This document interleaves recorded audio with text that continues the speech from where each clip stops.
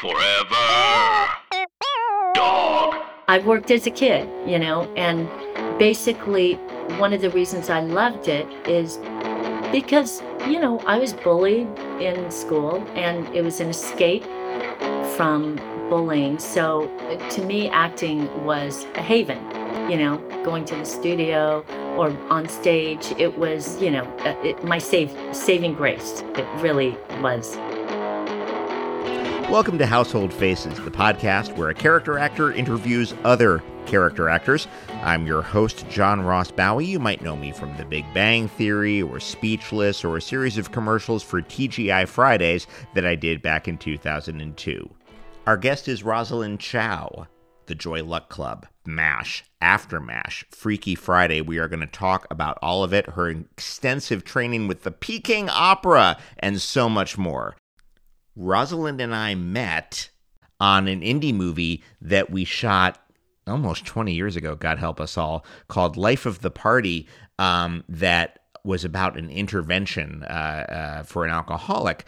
And I remember being struck at the time that it felt like a Lifetime movie with a lot of cursing, and it made it to a couple festivals, and then Lifetime bought it, took out all the cursing, dubbed it with somebody who wasn't me. I didn't dub any of my own cursing, but I showed up to a screening and was like, yeah, that sounds like me saying fricking. It was a wild experience, and we had actually a really nice time working together on it. Crazy cast. Ellen Pompeo was in it before she was on Grey's Anatomy. Ian Bailey, who's on that show From, with former guest Harold Perrineau. Clifton Collins Jr., right before he booked Capote. It was a bunch of people really coming up in their careers, and well-established people like David Clennon and Pamela Reed. Monstrously good cast. And a really, a very intense month of shooting. I remember I had to do a scene up to my waist in a water hazard on a golf course. And I was like, but we all have to be body mic'd. And they're like, yeah, listen, we've got it super secured in a waterproof bag. Your mic pack that has the battery in it, you're totally safe. And I was like, am I? But I was. I lived to tell the tale. Life of the Party. You can find it somewhere, maybe. I think I bought my copy of it at a car wash. Anyway, please welcome Rosalind Chao.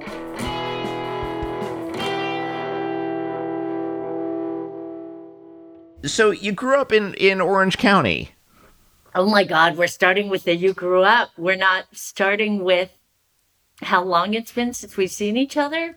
We can, okay, so Rosalind and I did a film together that was, we shot it in 2004.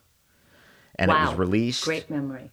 On the Lifetime channel. Well, it was right before I got married. So I remember being like, I was gearing up for the wedding while we were shooting this. It was a film about an intervention that showed up on Lifetime television with all the cursing taken out.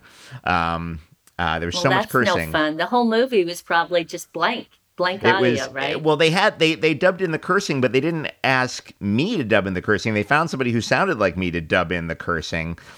Movie's called Life of the Party. I have no idea if you can find it anywhere. I have a DVD copy because I'm a completist for my own career anyway. But it's a crazy film on a number of fronts because Ellen Pompeo, pre-Grey's Anatomy, was our female lead. Right. Clifton Collins, a couple years before Capote, was in it. Right. David Clennon, Pamela Reed. It's actually a really... Yeah, David and I have kept in touch over the years, too. We've run into each other a few times. Yeah, I like that guy a lot. I love him. He's a really interesting guy. You should have him on. I would love to have David Clennon on. I'm going to track him down. I've got his number somewhere here. I'll give it to but that was an interesting piece of work. You paid, it's about an intervention of a young alcoholic played by Ian Bailey. And you play his very concerned coworker.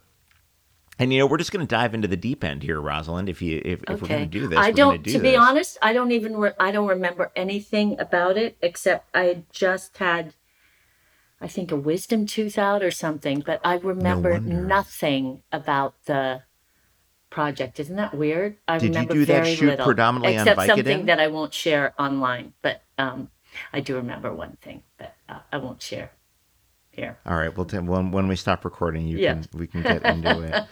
Well, what was interesting about it is that you were asked to play a pretty heavily accented character. Yeah. You're from. Are you from Anaheim, or your parents worked in Anaheim? That's where I grew up. I grew up in Orange County, and yeah, I mean, that was kind of, that was asked of me a lot. And, I personally am not offended because heavily accented people exist. And Mm-hmm. as long as you don't put on buck teeth and tiptoe around the room, I think, if you can, you know, personalize them and make them into human beings, then there's value in that. Even in comedy, I mean, I think I got like Freaky Friday, these are all the things I almost said no to, but Well, I then, was going to ask, are you there know, times where your line is crossed and you're like, you know what, this is not doing anything for anybody who looks like me. I'd really rather not. Have there been moments yes, where those they have? Okay, so they'd have many, they'd have to. so They would many. have to. Yeah, I can't even, I couldn't even begin to name all of them. And, Really? it's more common than I wish it was. We don't have to get into specifics necessarily, but are these projects that went on to a certain degree of renown? The things you passed Um, on? I don't really follow. Let me just think. Maybe one or two. Okay. But, Okay. like sometimes you meet the director, as you know, John, sometimes you meet the director. I love the director of Freaky Friday. And I knew that, I was able to play, I was basically playing my dad. That is my father. Oh, In interesting. a nutshell, that's how he used to greet people at the restaurant. That's right, because your You know, father owned is this correct? A Chinese pancake house? yeah. It was an American restaurant, American pancake house in the morning, and at Okay. night it was sweet and sour. Not really Chinese food, fake Chinese food, but Okay. Okay. you know, Ed Foo Interesting. Young and Okay, all so I'm that. sorry. That was the way your father used to Yeah, greet people at the restaurant. yeah. The way you greet. My dad was so charming, and you know, yeah, he would have his favorite customers, and whenever he'd see them again, he would, you know, um, greet them with open arms, notice their haircut, notice that the kids grew up, whatever. He didn't wait on tables or anything. He was at the cash register or, just charming people overall. The in Freaky Friday, your character and the character of your mother provide the catalyst for the body switch Yeah. that set off the whole thing. And there is a whiff of sort of exoticism in the way it's presented, but you're right. There is a certain amount of warmth and truth in the way it's presented. Do you feel comfortable watching that movie now? Do you show that movie to your kids? Yeah, my kids, yeah. I don't have a problem with it. And like I said, I'm so fond of the director, Mark Waters. Mark And Waters, since yeah. then he had he cast me in other things where I just played the friend. He's tried to like get me in on other things too, but overall, yeah, he's cross-cast me many times. And so as a result, he's not ignorant at all. In fact, on set, we had a very, it was a short schedule, a very quick schedule. And I do remember me bringing to him, how about I have the accent and then when they're not watching, I actually go back into my regular, yeah, or when I'm whispering to them, I go back to talking the way I do. And he was like, yeah, I don't know. I don't think so. Maybe later. And then later didn't come and I didn't want to bring it up again. Awkward. And Yeah. then I get a call from him one day on the road and he said, where are you? And I said, I'm in Hollywood. And he said, can you come over to the Universal right now? We're looping and I want to try that thing. And so I went So just to there. clarify for the audience, looping is when you go in and sort of replace dialogue for whatever. But sometimes it's usually just for like little audio reasons. But in this Exactly. case, you went It back was to it do. was to try a new idea. And I went, and as I did it and we watched playback, I turned to him and I was like, doesn't work, does it? Because my body language didn't change. Oh, So, interesting. it just it didn't quite, it was weird. It was a weird, yeah, it didn't make sense. And so they didn't use it. But he's a delight, an absolute delight to work with. If you ever get to work with him, just jump. I'd love to work with Mark Waters. I've met his brother Daniel, Oh, who wrote yeah, Heathers, and I've worked with right. his wife, with Mark Waters' wife, Dina, Oh, yeah, she's who lovely. she's lovely. Yeah. Let's stay in Orange County for a Okay, moment. really? I know. We'll get out of there soon. Don't worry. We only have an hour, and I'm not going to spend the whole thing in Anaheim. Don't you worry. Okay. I limit the time I spend in Anaheim. You received Peking opera training Yeah. in but not in Orange County, No, my parents used to send me to Taiwan Taiwan. Wow. over the summer. And so all that stuff you see in kung fu movies, I was really good at. I mean, Yeah. I I mean, used to that's do the where all the stick, but giants, that's where Sammo Hung, Jackie Chan, all those guys right, trained in the right. Peking opera, which is, I mean, we have no corollary in Western culture for No, that because level often of they were training. sent as the guy who taught me was sent. He was from a family of, oh gosh, I can't remember, 8 kids, and they just need to get rid of some of them, so they sent them to the Chinese opera school. My God. And he was adept at being the Monkey King, Hmm. which I think is going to be a cartoon. And he taught me the Well, Chinese the Monkey opera, the King is Whites. a major figure in Buddhist. I'm going to say mythology at the risk of offending people. In Exactly. Buddhism, There you go. he is a key figure in finding the original scrolls that contained the precepts of the Buddha. I think. Exactly. Wow, you know your stuff. Exactly. Um, so I would go there over the summer and then practice out here. My parents were amateur Peking opera lovers. My uncle was a very famous Peking opera star in China, and so my parents really continued that tradition to the extent that I used to say that they loved Peking opera more than they loved us. um, but Okay, yes, it was. I know. that's intense. All right. Yeah, that is. Don't get me started. Well, no, we should though. I mean, what are we doing here if we're not going to get you started on this? Was there a moment where did you ever feel comfortable enough saying like, I don't know if I need to necessarily do these, all my friends are going to camp in Lake Arrowhead. Why am I doing these backbreaking acrobatics?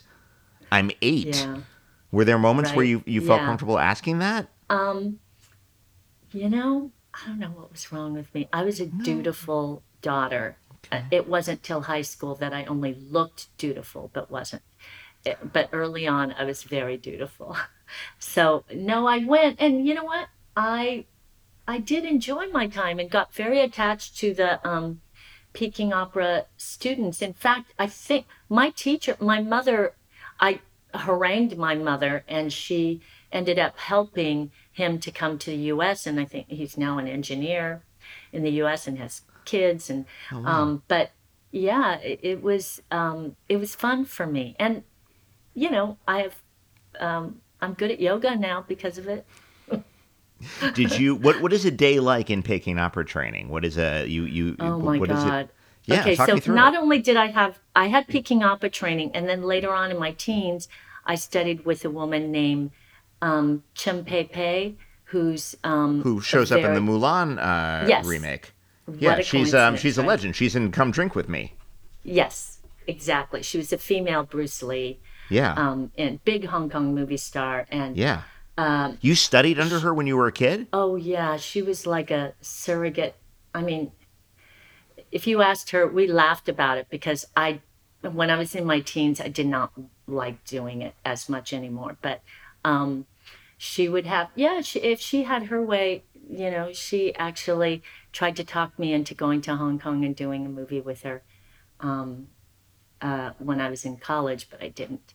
But yes, so part of that training, the reason why I got into that is you would put your leg up on like a ballet bar, but there it was like a table, and you would just keep it there. Those were your rest periods, and read and to this day, Chum Pepe's daughter and I laugh about how I still put my leg up while I brush my teeth because it's like it. I know it's crazy, right? You I must be used to so read. limber, though.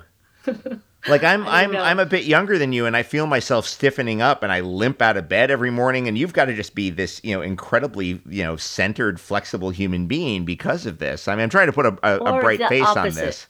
Okay, interesting. Sorry. Yeah, it can go either way. It depends on if it's winter or summer. But uh, yeah, she had a remarkable influence on me as well because I don't know. I was really toying with not acting. I'm always toying with not acting anymore. But back then, I think she used to have, there was a um, movie director, and I didn't even know who he was at the time, but he used to sit in on my lessons. And King Wu, do you know who he is? King Wu. I don't know Yeah, King Wu. I know a King I Ha. didn't know either. Okay. But he was her mentor, and he used to sit in on the lessons. And, it was all about um, elevating that wuxi, So yeah, Wuxi is the wushu, or Wushu. however, whichever dialect I've you're yeah, saying. I've heard it. How is your is which do you speak, Mandarin or Cantonese or a little of both Mandarin, or Mandarin? Mandarin. What uh when we say wuxia, do we mean the swordplay aspect or just the martial arts in general? It all comes. The basis of all of it is Peking opera. Okay, So sometimes I'll see a fight scene in a movie, and it is basically the standard. There's a basic, almost like in ballet, you have first position, second position, third position. sure. So there's a basic fighting thing, 1, 2, 3, turn, and that's in every fight scene with somebody who's not a wushu star, who's just learning. It's a basic movement, Okay. dance, I guess you would call it. Yeah, I just looked up King Wu. Yeah, I think there's I think he did a couple of. I think he did Dragon Inn, which is a masterpiece, which is really really good. So wow, yeah, I had no idea you were that close to that school of martial arts. But It's you so funny mentioned because I was so disinterested. And every time I go deep in something, it's always something I'm very disinterested in that everybody else turns out to be very interested in. I'm usually clueless.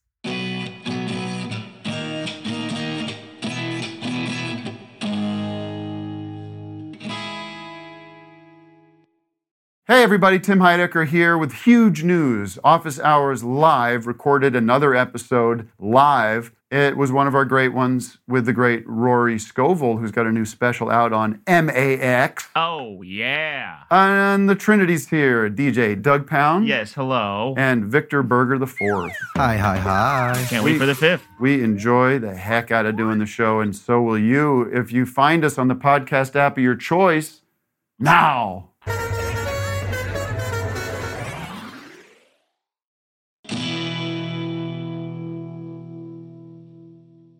so you went to college not for theater but for journalism. Well, I was an English major first, and Okay, then as was I. then when I started working when I started working as a kid. Somebody found me in my parents' restaurant, blah blah blah. So yeah, that's so as I started working more, I couldn't, I transferred to USC where I could do, leaving school for 6 months and still get good grades. It's not terrible. But Do you think I you really also, at USC you could slack off that much well, or not back slack then, off? But yeah, okay. back in the day, now it's a very, it's, Now you have to now lie to it's, get in there. right? Oh my Now you God. got to fake your That was child's so athletic juicy. records. Oh, So isn't juicy. that crazy? So crazy. That was anyway. Don't get me started. That's another podcast. We can glide over that. But so you Okay. transferred to USC with an eye on journalism. Yes. Originally, I was an English major, but journalism just happened because, my father was all about you have to have a backup. You can't just act. You have to have a backup. Um, so And you had he done sent some me. work. You'd done some professional work. I worked as a kid, Yeah. and basically one of the reasons I loved it is because, I was bullied in school and it was an escape from bullying. So, um, to me, acting was a haven, going Right. to the studio Were or you on stage. My saving grace. It were you really was. bullied? Were you bullied just the way a lot of kids are bullied, or was it more racially motivated? Yes, yes to all of it. Okay. Okay. I mean, I was not, yeah, I was nerdy, you know, I was not a pretty picture. Let's just put it that way. And so that and the ethnic thing and, having Chinese food in my lunchbox. I mean, the whole thing childhood was not easy other than acting. So, I think that's why I like going to Taiwan as well. And, Sure. it was all an escape. Yeah. So when the journalism started, doors were really opening because Connie Chung was huge then. Right. And I had a writing teacher named Jim Zalian who really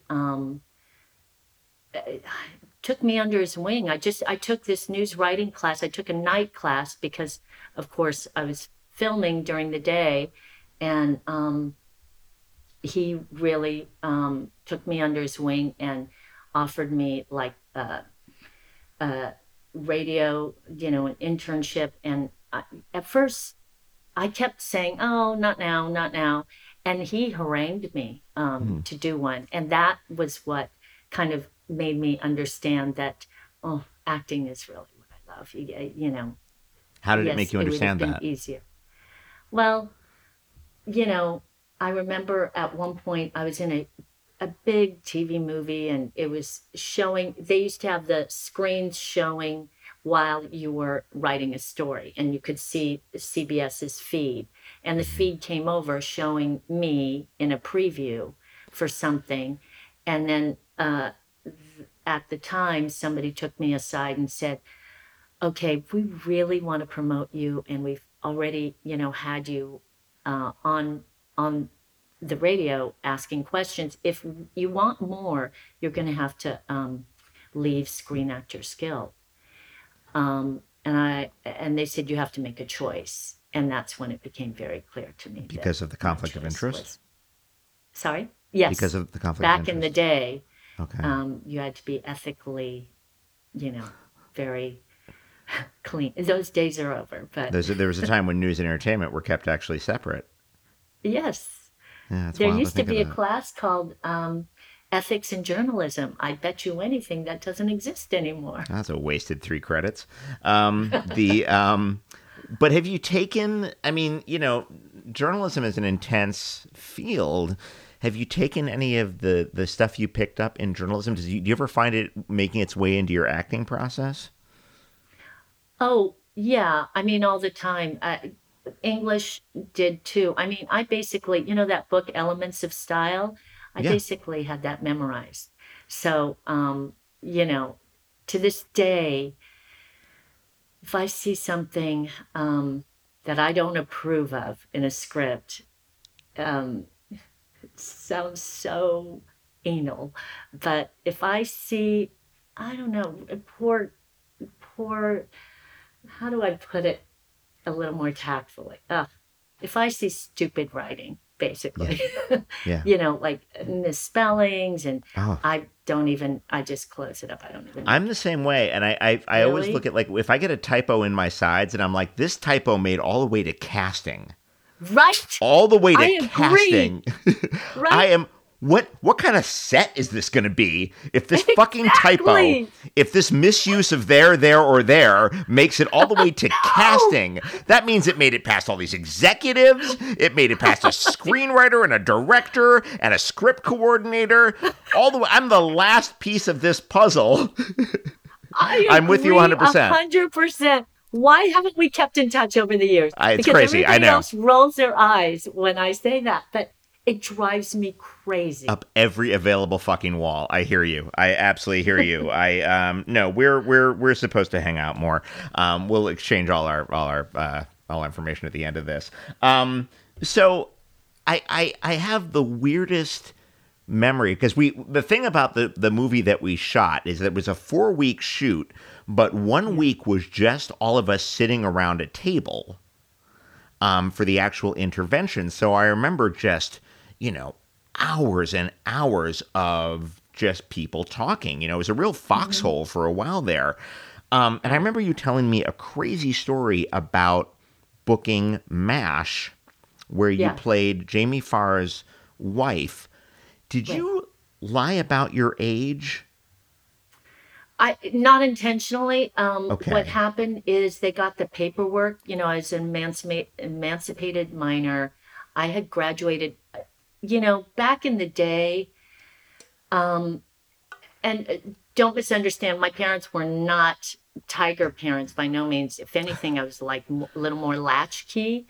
But I went to a school where they believed in putting kids ahead, a couple grades. And that's what happened to me. And I would never do this to my kids, but I was crazy young when I graduated from high school and when I went to college. So what, like 16? It's not good. Younger. How old were you when you went to college? Too young. But then when I got MASH, they did not know my age, I don't think. And I was at the grocery store and I saw I was told I had the role. And then I was at the grocery store and I saw the National Enquirer, by the cash register, and it had a picture of another woman saying that she was going to be in the last episode of MASH. And at this point, I think I'd already signed a non-disclosure. I can't remember, but they, not a non-disclosure, but a thing where you don't do publicity ahead of the episode that they used to make you sign. But so I called my agent and I said, what happened? And he said that, when they saw your paperwork, they got very nervous about how it would appear, because I think Jamie Farr was already probably in his 40s, and they said they were worried about how that would appear. He said, unless you're 26. Are you 26? And I said, yes, I am. I want to be perfectly. It kept continuing. I had to lie on the Tonight Show. I had to lie everywhere. I mean, it was just. And it's pre-internet, so no one's the wiser.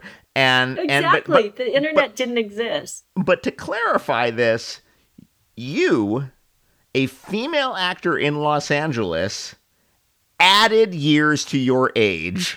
Oh, I did it regularly because back then, also once, and I tell my kids this: once you lie, you cannot catch up with it. I mean, what a tangled web we weave. Yeah. Yeah, it's just not.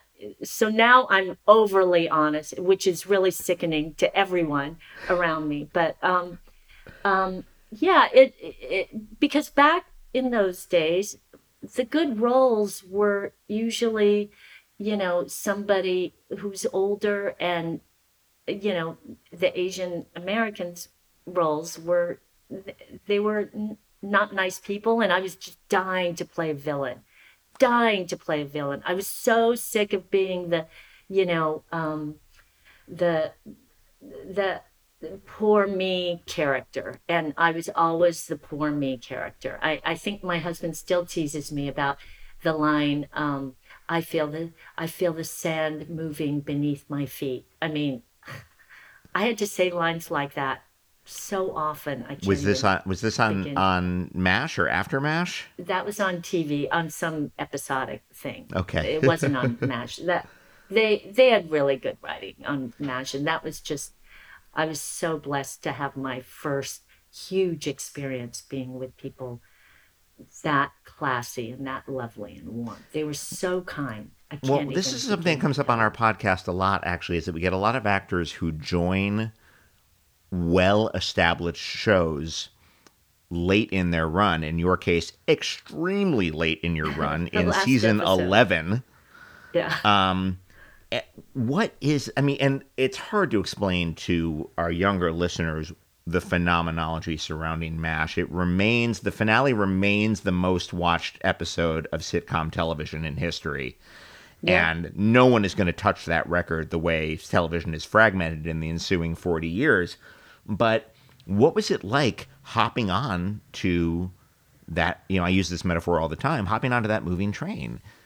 Well, the good thing about being young is nothing really intimidates you that much. I was a little bit worried about finals. I was worried about things that really were not as, that seemed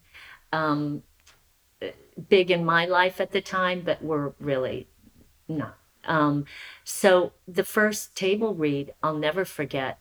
It was the table read of the last episode, and at the end of the table, Mike Farrell was crying they were all crying during it. And I hadn't really followed the MASH arc. I knew of it, but it didn't, it meant, I knew it was a big deal. But, so there I am, dry-eyed, like looking around and, not really weeping with them. But on my first day, I remember, there were a lot of extras, and I went to sit with the extras, and which is not a problem, at all. But I remember at one point, I think I was squatting with them or something. And I remember Jamie Farr comes over and he says, "Honey, you've got a chair," with cigar in his mouth. "You've got a chair over here," and bring me over to the chair. And they were, Alan Alda. Like if I sat at the table alone for lunch, Alan Alda would come over and sit with me.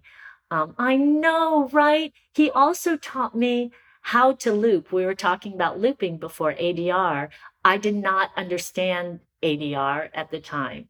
And I remember him coming up. And to this day, that's my real gift. I'm really not that good of an actor, but Stop I'm it. great at ADR. ADR is my that's 50% jam. bullshit. I won't have it. I will not. I absolutely will not tolerate that kind of trash I talk. will tell you, whenever a sound guy comes up and says, "We're going to have to loop this. I'm so sorry." I'm like, yes, that's good for Come me. at me, bro. You don't even know who you're asking.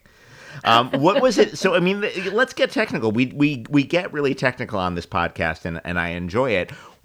Looping is a very specific skill. It's a very... It's very musical. It's you're standing. It's sometimes months after you've actually shot the thing. You're standing in a studio. 90% of the time, it's in Burbank. You're dressed completely differently. You're standing there.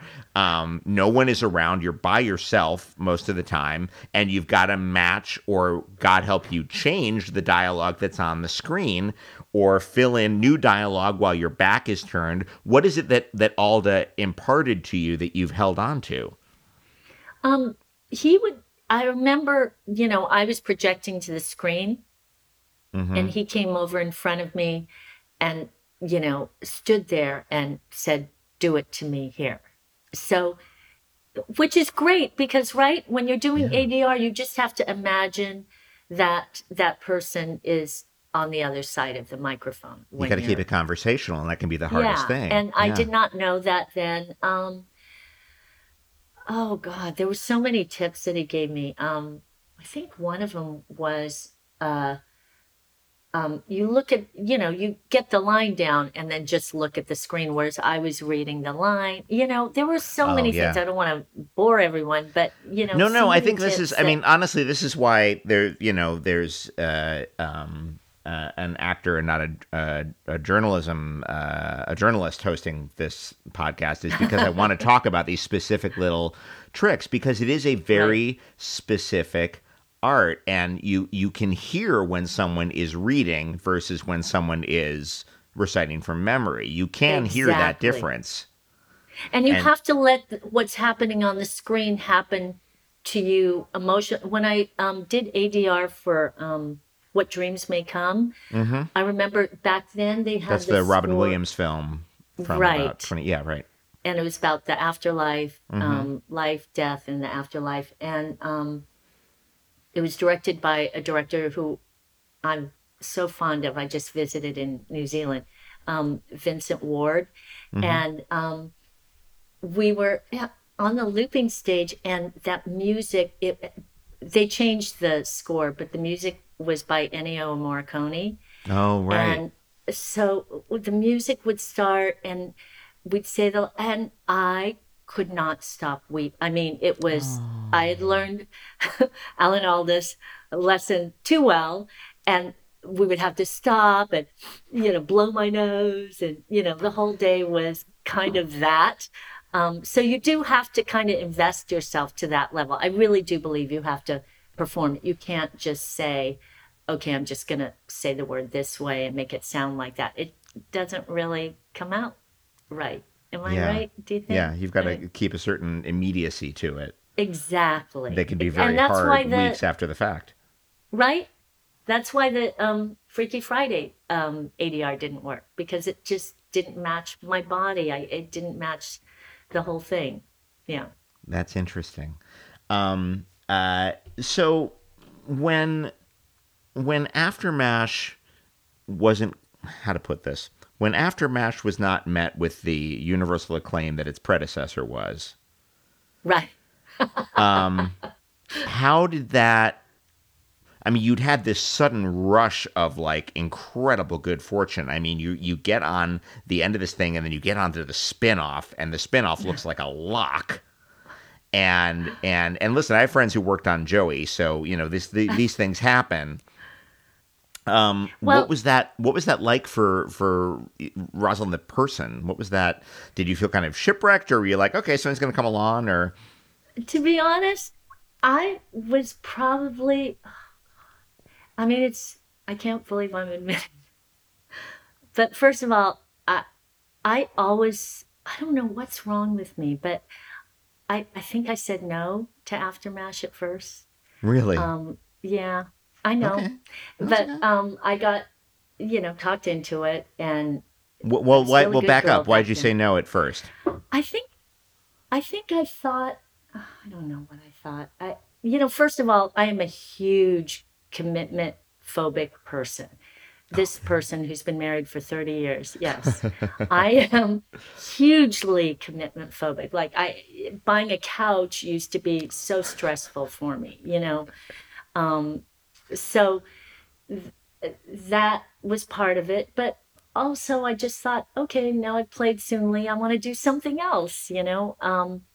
But anyway, I ended up doing it, and I loved working with, what a wonderful group of people. And I'm still friendly with Ken Levine, who, was on the show, One of or the producers, wrote yeah. on the show and on MASH, and then later Cheers. But so I had fun, but then when it was over, I didn't even think about it, honestly, other than missing, Harry and Jamie and the gang. But other than that, it really, yeah. Isn't that terrible? I just No, did not at not. all. It didn't. It was like a Look, you blip were to me. not actually 26. We were all young once. Yeah.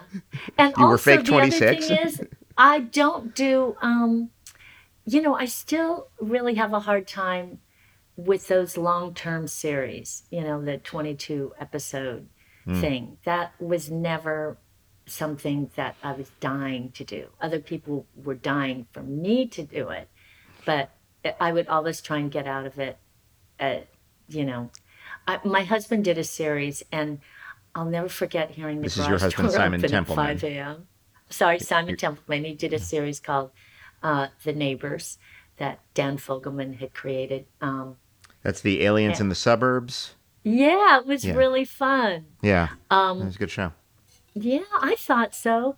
But I'll never forget hearing the garage. And so we did that for 2 years. And then I didn't work during that time because I was on duty with the kids. And I would hear the garage door open at 5 in the morning. And I'd think, oh, thank God it's him, not me. Get out there. Bring home the bacon, buddy. That's exhausting. Exactly. Yeah. Exactly.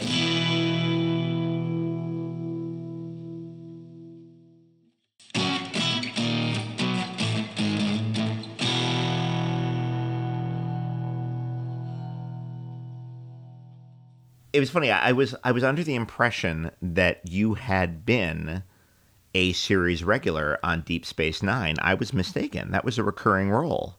There's another stupid thing that I did. I was in England visiting my then boyfriend when Star Trek, I got the call to test for Star Trek. I'd already done the audition process. And they said, it's down to you and somebody else, but this will probably be yours. And I was like, Star Trek? I'm not flying back for Star Trek. I mean, it's been done. That was me. And so this would be TNG though. This wouldn't be Deep Space Nine yet, right? Because yes. Keiko started on Next Generation. Exactly. Okay. And then shortly, and then when they did Deep Space Nine, at that point, I think I was pregnant when they first were, putting together the cast and everything. And I do remember at one point seeing somebody on set with their little kid in a stroller. And I remember saying, oh, how great that you brought your kid to work. And the person said, oh, yeah, well, it's his birthday today. And I remember thinking, note to self. Because I was a latchkey kid and my parents were always working and I didn't really get that, family, happy days, family thing in my life. I did not want that for my kids. So when Deep Space Nine came around, I said, no, but I'll do recurring. And then Rick Berman called me up and said, he was one of the producers. Who's the executive producer of Deep Space Nine and was the Next Generation as well. And he said, I'm not saying this for me because we're happy to do recurring, but I'm saying this for you, Rosalind. Do you know what you're saying? And I was like, yeah, I know. What are you talking about? And he said, well, it's just, financially. And so at one point, Simon, my husband, he was in the Royal Shakespeare Company with Patrick. And I think at some point had played his son. And so later on, we all kind of became very friendly. And Patrick invited us to his house for tea. And as we're walking up to the house, my husband turns to me and says, never give me career advice. Never, ever. So, John, don't ask me for career advice. We're just talking about stories. We're just telling stories right now. If you couldn't tell from the name Simon Templeman, he's British. But yes. I wouldn't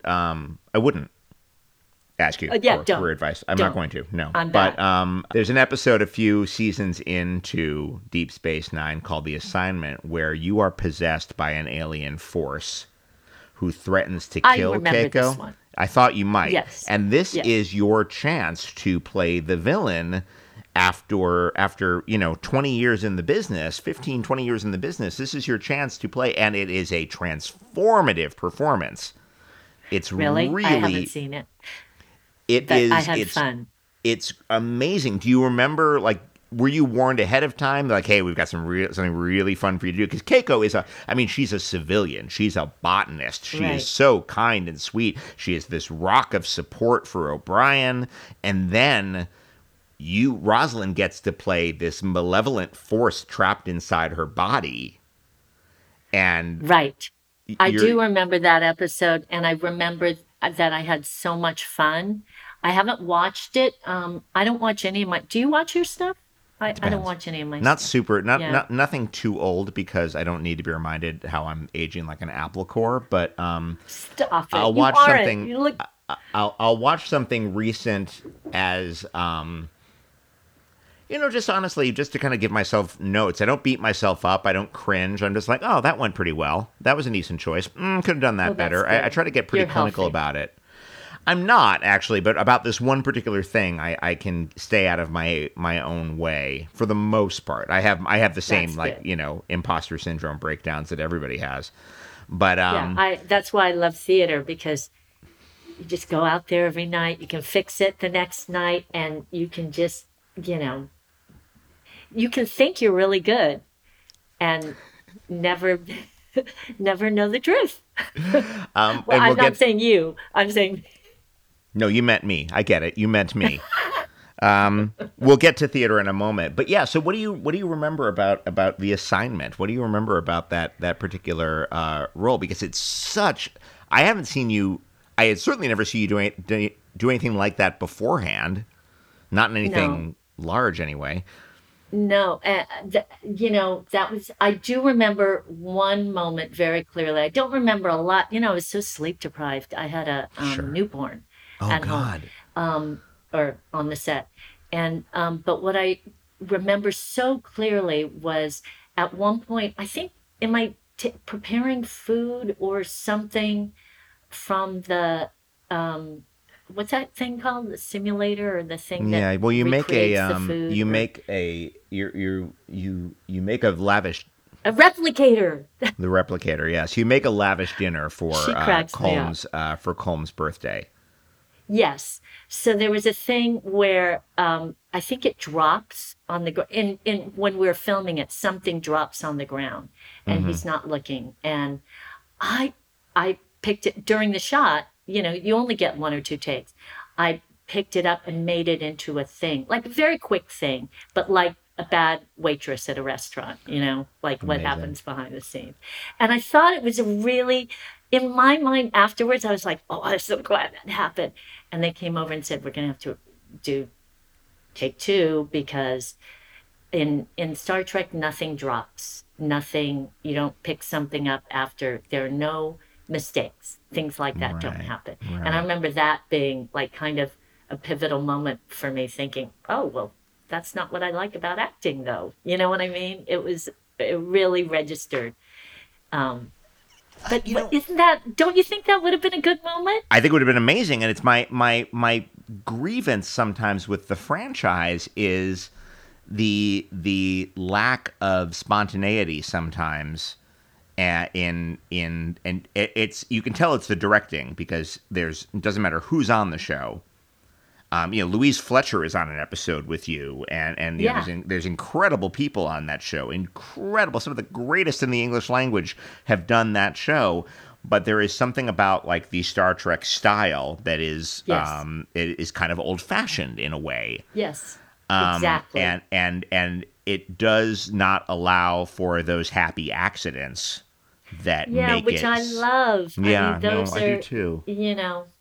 that's what makes acting so delicious. Sometimes you just catch lightning in a bottle and something happens and you think, oh my God, that wasn't genius. That was pure luck, you know? Yeah, and we caught it, and we had Yeah, a the moment. gods Yeah, were smiling. The acting gods were smiling on that's us. fantastic. I dig Deep Space Nine though because it's the most philosophical of the More than of TNG? I think so. Yeah, because it's about a community before it's about a mission. It's about Interesting. it. Go ahead. Well, it was darker. I do Yeah. remember that. I Mm-hmm. remember, the set was dark. Mm-hmm. You know, all the regulars, the camera crew, they were in the dark all day long from, Mm. 5 a.m. till when they came out, they never saw daylight, really, Yeah. literally. Yeah. So it was it was a darker show, whereas I think TNG had shorter. I can't remember. I just remember thinking that it wasn't quite as heavy as Well, the Deep Space Nine. palette. I mean, just the absolute. I mean, there's a look to the all the Star Trek shows from that era, but the palette is darker colors across the board Right. on DS9. The walls of the station are darker than the walls of the Enterprise. It's Exactly. there is an aesthetic difference that I think is reflected in the scripts. And then again, Yeah. there's a series of terrorist incidents inspired by your heretical teachings at one point. Gosh, I don't remember that at all. I Oh, have it's a good one. no It's the memory season of one that. Isn't finale. that terrible? No, it's okay. Hey, listen, you do your thing. Let's talk about Oh, I around. feel Let's stay in the awful. '90s for a moment. Okay. Can we talk about Joy Luck Club for a moment? Yeah.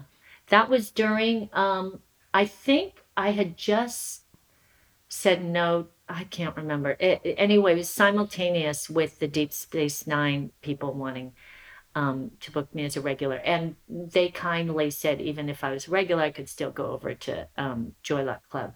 But there was another one. I turned that down 3 times. Why? Massively What's successful wrong with book. me? Well, no, okay, I but was pregnant. okay. Well, that's hard. I think at one point Wayne Wong's wife called and we spoke. I think that was the turning point. I think at one point my husband turned to me and said, "Okay, this is ridiculous."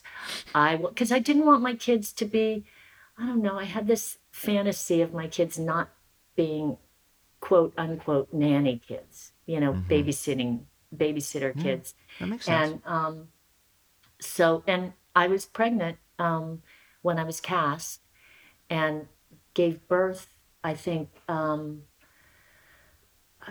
maybe just a week before we started rehearsals. And like 2 weeks before we shot. I can't remember the timeline, but yeah, I was still, I had a newborn on set. Um, and so that was why I said no. And I remember uh, meeting with a pediatrician who was talking to me because at one point there was talk about me doing something that would go to China. And I remember a pediatrician, you know, showing me, he said, this is like, imagine your hand is damp. You put your hand in a baggie full of rice and you take your hand out, and those are the germs that you will be exposing your newborn to in the first month or two If of you his if you life, which fly is that not kid good. to China. Exactly. Okay. Wow. So, yeah. So I ended up doing Joy Luck, and I was supposed to do a dual role, which I think Amy Tan had talked about in a couple things I'd forgotten, but she'd sent the screen test of all of us. And I was supposed to do a dual role where I played Rose, the daughter, and I also played the grandmother in Oh, China. interesting. So when she was a concubine and Oh, she wow. eats opium and dies. Yeah, yeah. But that was, my baby was having a very hard time with, breastfeeding. And like I said, the first month of his life. And at one point I got back in the trailer and my husband's like, oh my God, I can't imagine doing this through Christmas. And I was like, you know what? You're right. And so I called up Wayne and I said, hey, Wayne, how about he has a wife who's a wonderful actress. She was in, I think, is it Eat a Bowl of Tea? Wonderful actress. And I said, can you have Cora do the part that takes place in China? And I just remember him saying, oh, Roz, you're making so much trouble for me. So, yeah, I just took the one. We were already partway through filming the Rose part of the section. And then um, Vivian Wu stepped in. She was wonderful as the concubine. But Oh, is that Vivian um, Wu? Oh, I don't think I she realized was, that. yeah. Yeah. So yeah, that's how that happened.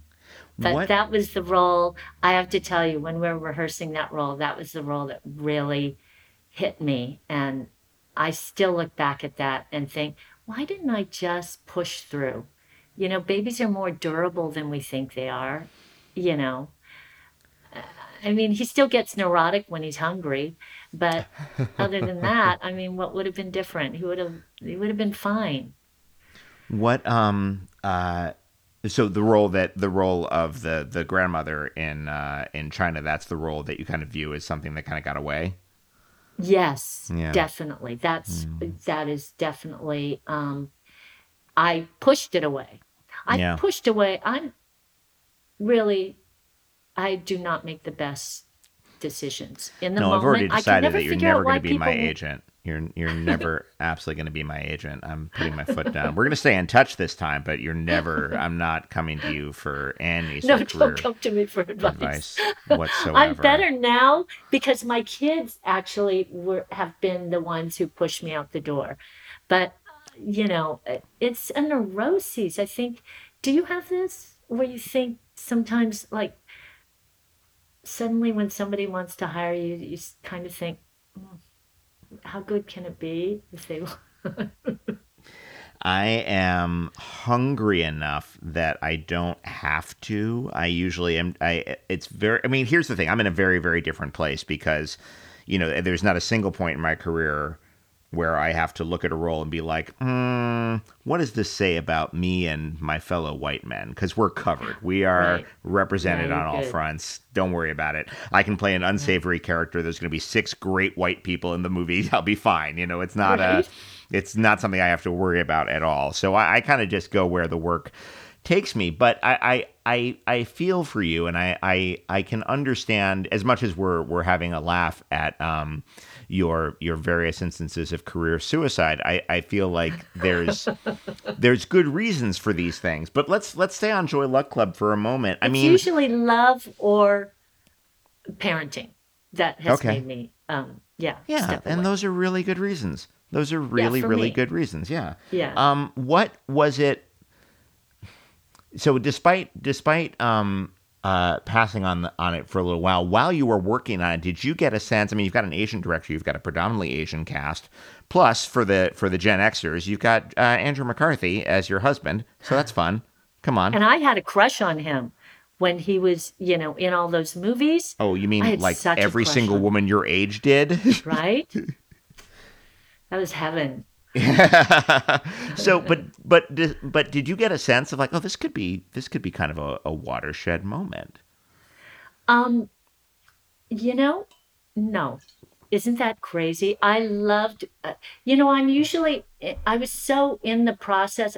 Honestly, I didn't really get to socialize with the girls. I was in my trailer trying to get the breastfeeding thing happening And almost also the the entire stories time. are segmented too. So like That's there's a true couple too. of ensemble scenes, but mostly it's just like you and your spouse, and Exactly. those are the branches of the film.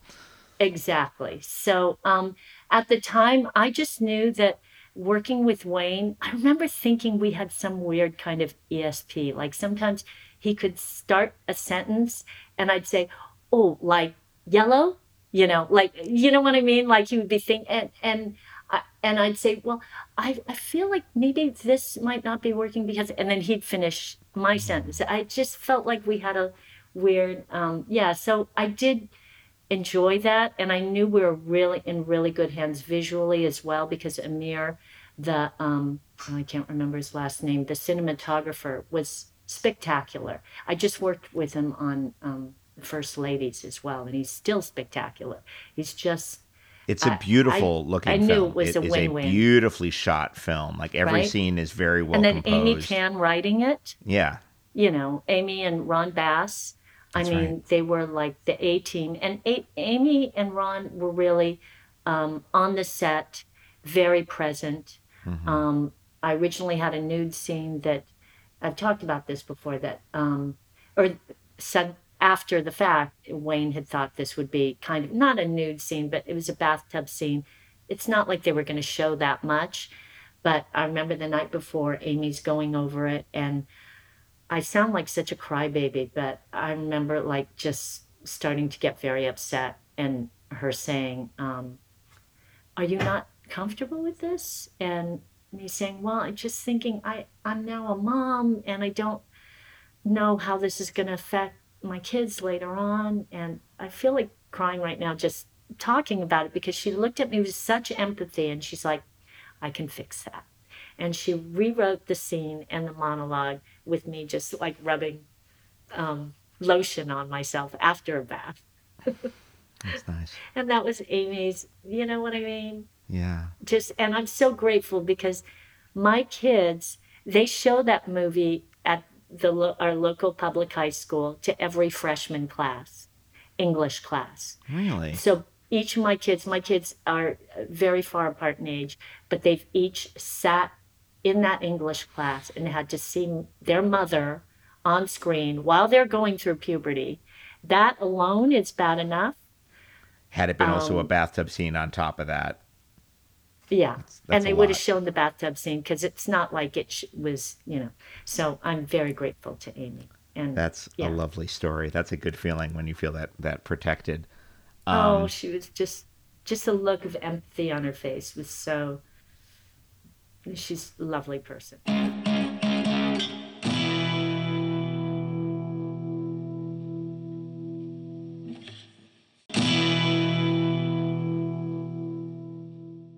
What was it like working on the OC as an OC native? That was fun. That first season, I remember thinking the scripts were just really, wicked and Yeah. fun. And Yeah. once again, I did not know it was going to be, what it turned out to be. I mean, I was once in the ER and the doctor came over and was like, I'm a huge fan of the OC. And is Rachel Bilson wonderful? What's she like? A little creepy. I don't know, doctor. How's my foot? Yeah, right. But yeah, it was they were a really charming bunch. I remember when she was recurring at the time, and I had my second kid at home, and she'd actually offered to babysit. She and her roommate. I know, right? That's They really were sweet. adorable. Yeah. That's nice to hear. That's It was a really nice to really hear. nice cast. Child actors can go a number of directions. It's a real crapshoot. Yes. It's a yes. real crapshoot, and if you I luck mean, out, I was a child actor, so I definitely can understand how that can happen. Let's put it that way. Yeah. I want to come full circle for a moment as we close out here and talk about your reunion with Cheng Pei Pei on the set of Mulan. Now, did you shoot? Were you part of the China unit or the New Zealand unit? I did not know there was a China unit. Oh, interesting. Honestly. So yeah, New Zealand.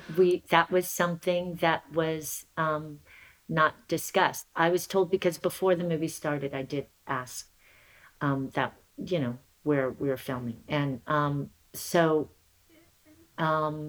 yeah, I was not aware. But we filmed in New Zealand. I was in New Zealand for a couple months, and 2-3 months, and as soon as I heard Cheng Pei Pei, I think there's a photo on my Instagram. I came to Instagram very late, and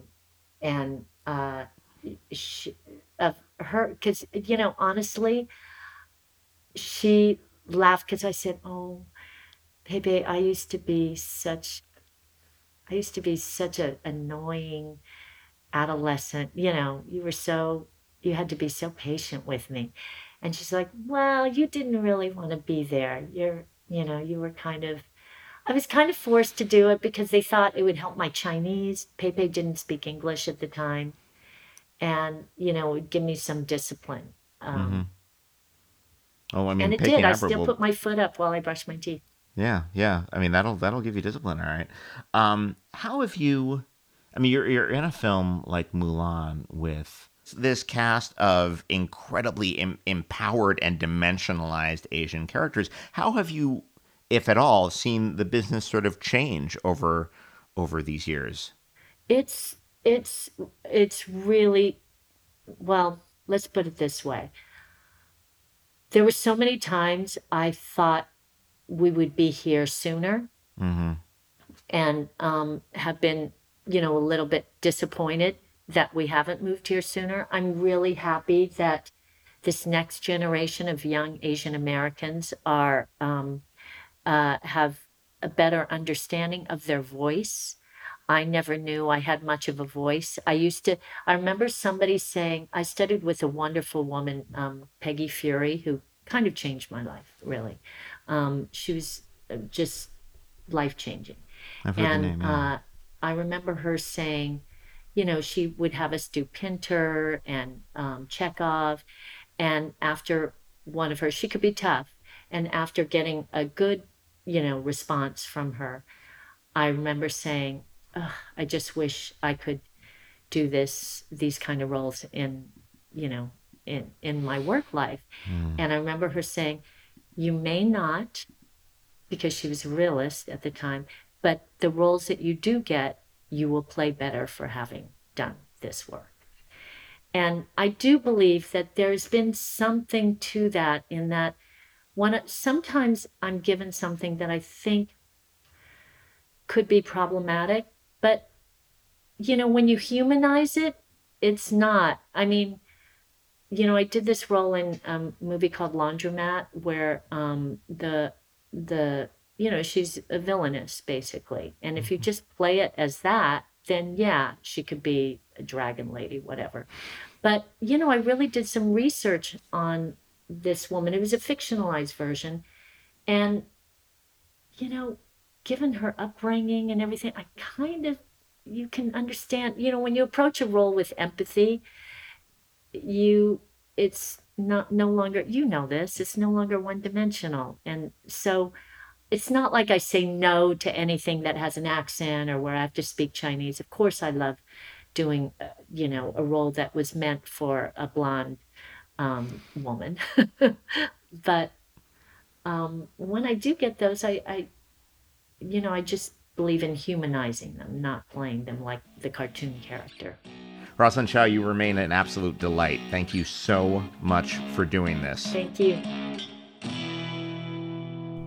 And that is an episode wrap on Rosalind Chao. You can find her on Twitter at Rosalind Chao and at Chow_time on Instagram. Chow Time. She's on FX's Better Things this season, and she also appears on The First Lady for Showtime, which debuts April 17th. Forever Dog. Household Faces is a Forever Dog production. Executive produced by John Ross Bowie, Brett Boehm, Joe Cilio, and Alex Ramsey. Produced by Ben Blacker. For more original podcasts, please visit foreverdogpodcast.com and subscribe to our shows on Apple Podcasts, Spotify, or wherever you get your podcasts. Keep up with the latest Forever Dog news by following us on Twitter and Instagram at Forever Dog Team and liking our page on Facebook. Until next time, when's lunch?